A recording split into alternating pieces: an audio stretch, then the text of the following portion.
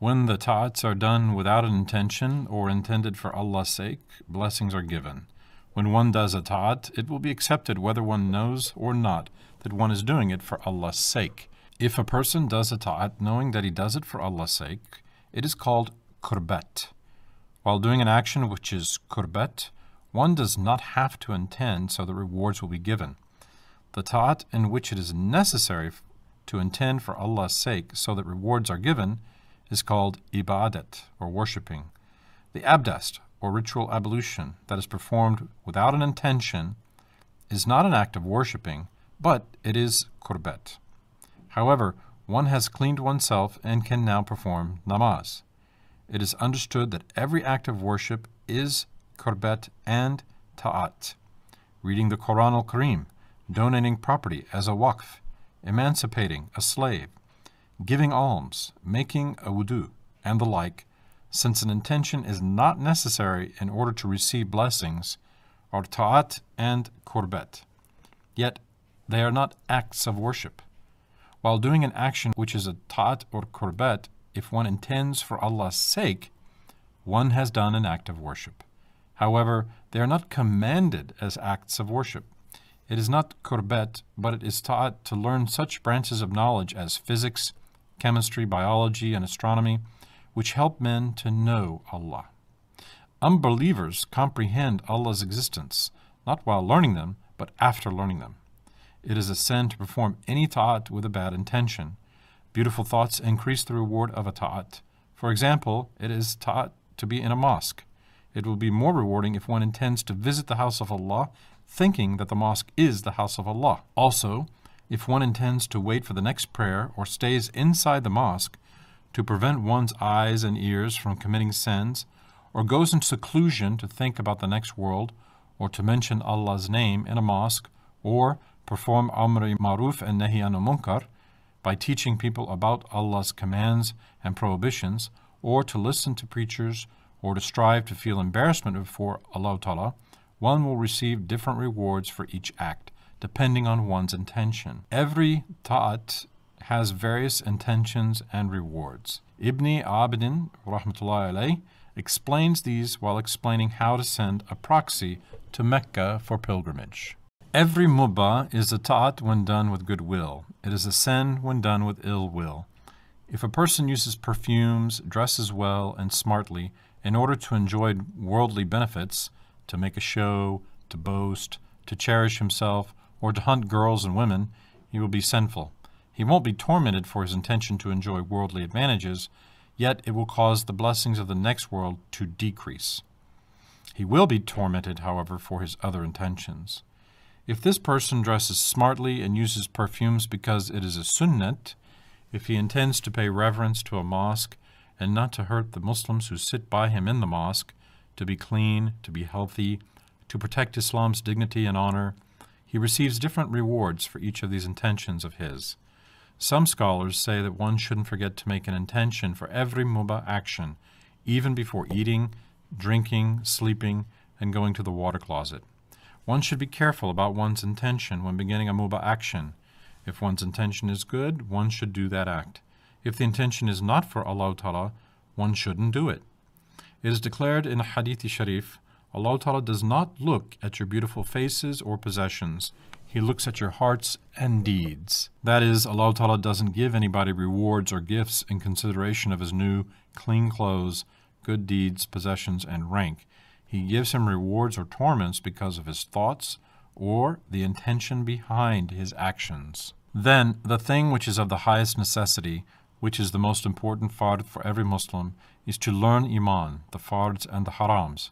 There is no Islam unless these are learned. Iman cannot be maintained, the debts of Allah and to human beings cannot be paid, intentions and morals cannot be corrected and purified unless the basic principles of Islam are learned.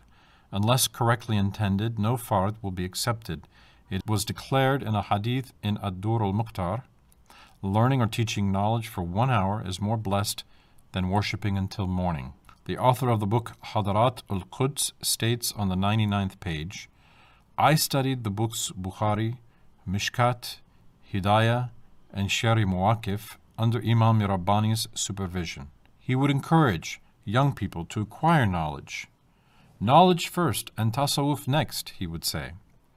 Noticing my shirking from knowledge and taking pleasure from tariqat, he pitied me and advised me, read books, acquire knowledge. An ignorant man of tasawwuf will be a plaything in the hands of the devil. That is, he will fall into disesteem.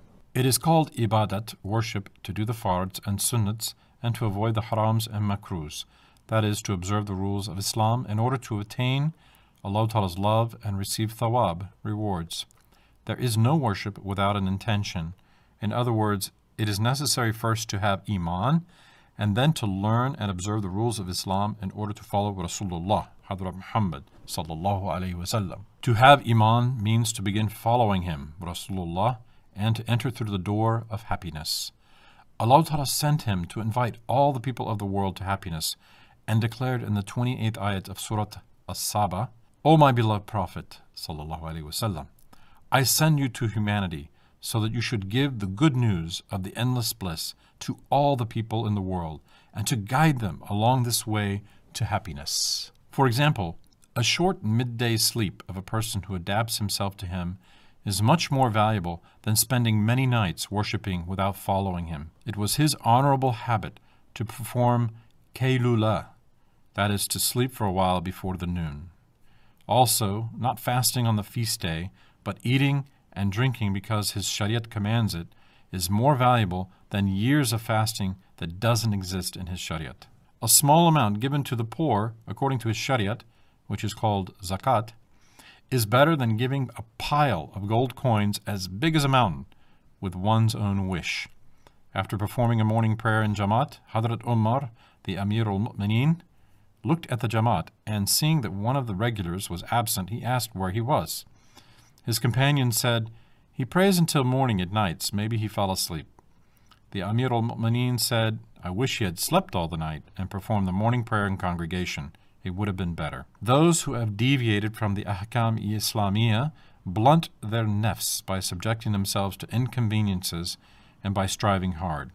Yet this is worthless and low because they don't do it compatibly with the Ahkam-i-Islamiyya. The benefit for these efforts of theirs, if there is any, consists in a few worldly advantages. Then, in fact, this world is worthless. Therefore, what could be the value of any part of it?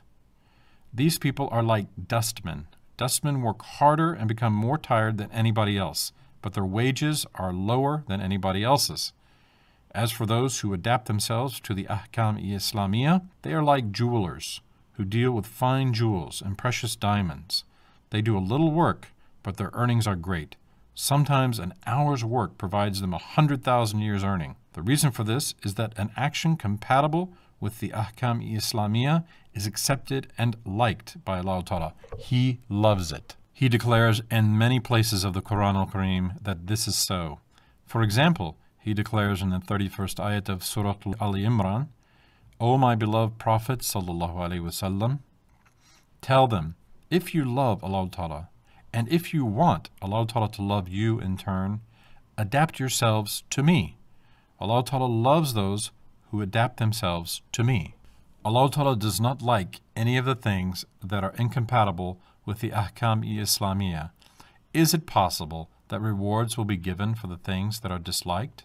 Maybe they will bring about punishment. Allah Ta'ala declares in the Quran al-Karim, in the 80th ayat of the Surah An-Nisa, that obedience to Hadrat Muhammad is obedience to him. Then, unless his messenger is obeyed, he will not be obeyed. In order to make it known that this is absolutely certain and clear, he declared in an ayat-i-karima, of course it is certainly so. Thus he gave no opportunity for some people who cannot think properly to see these two orders as obediences different from each other.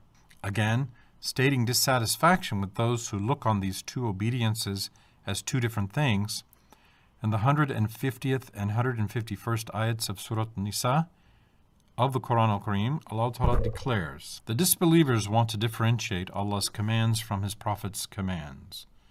They say they believe in certain parts, but not in others.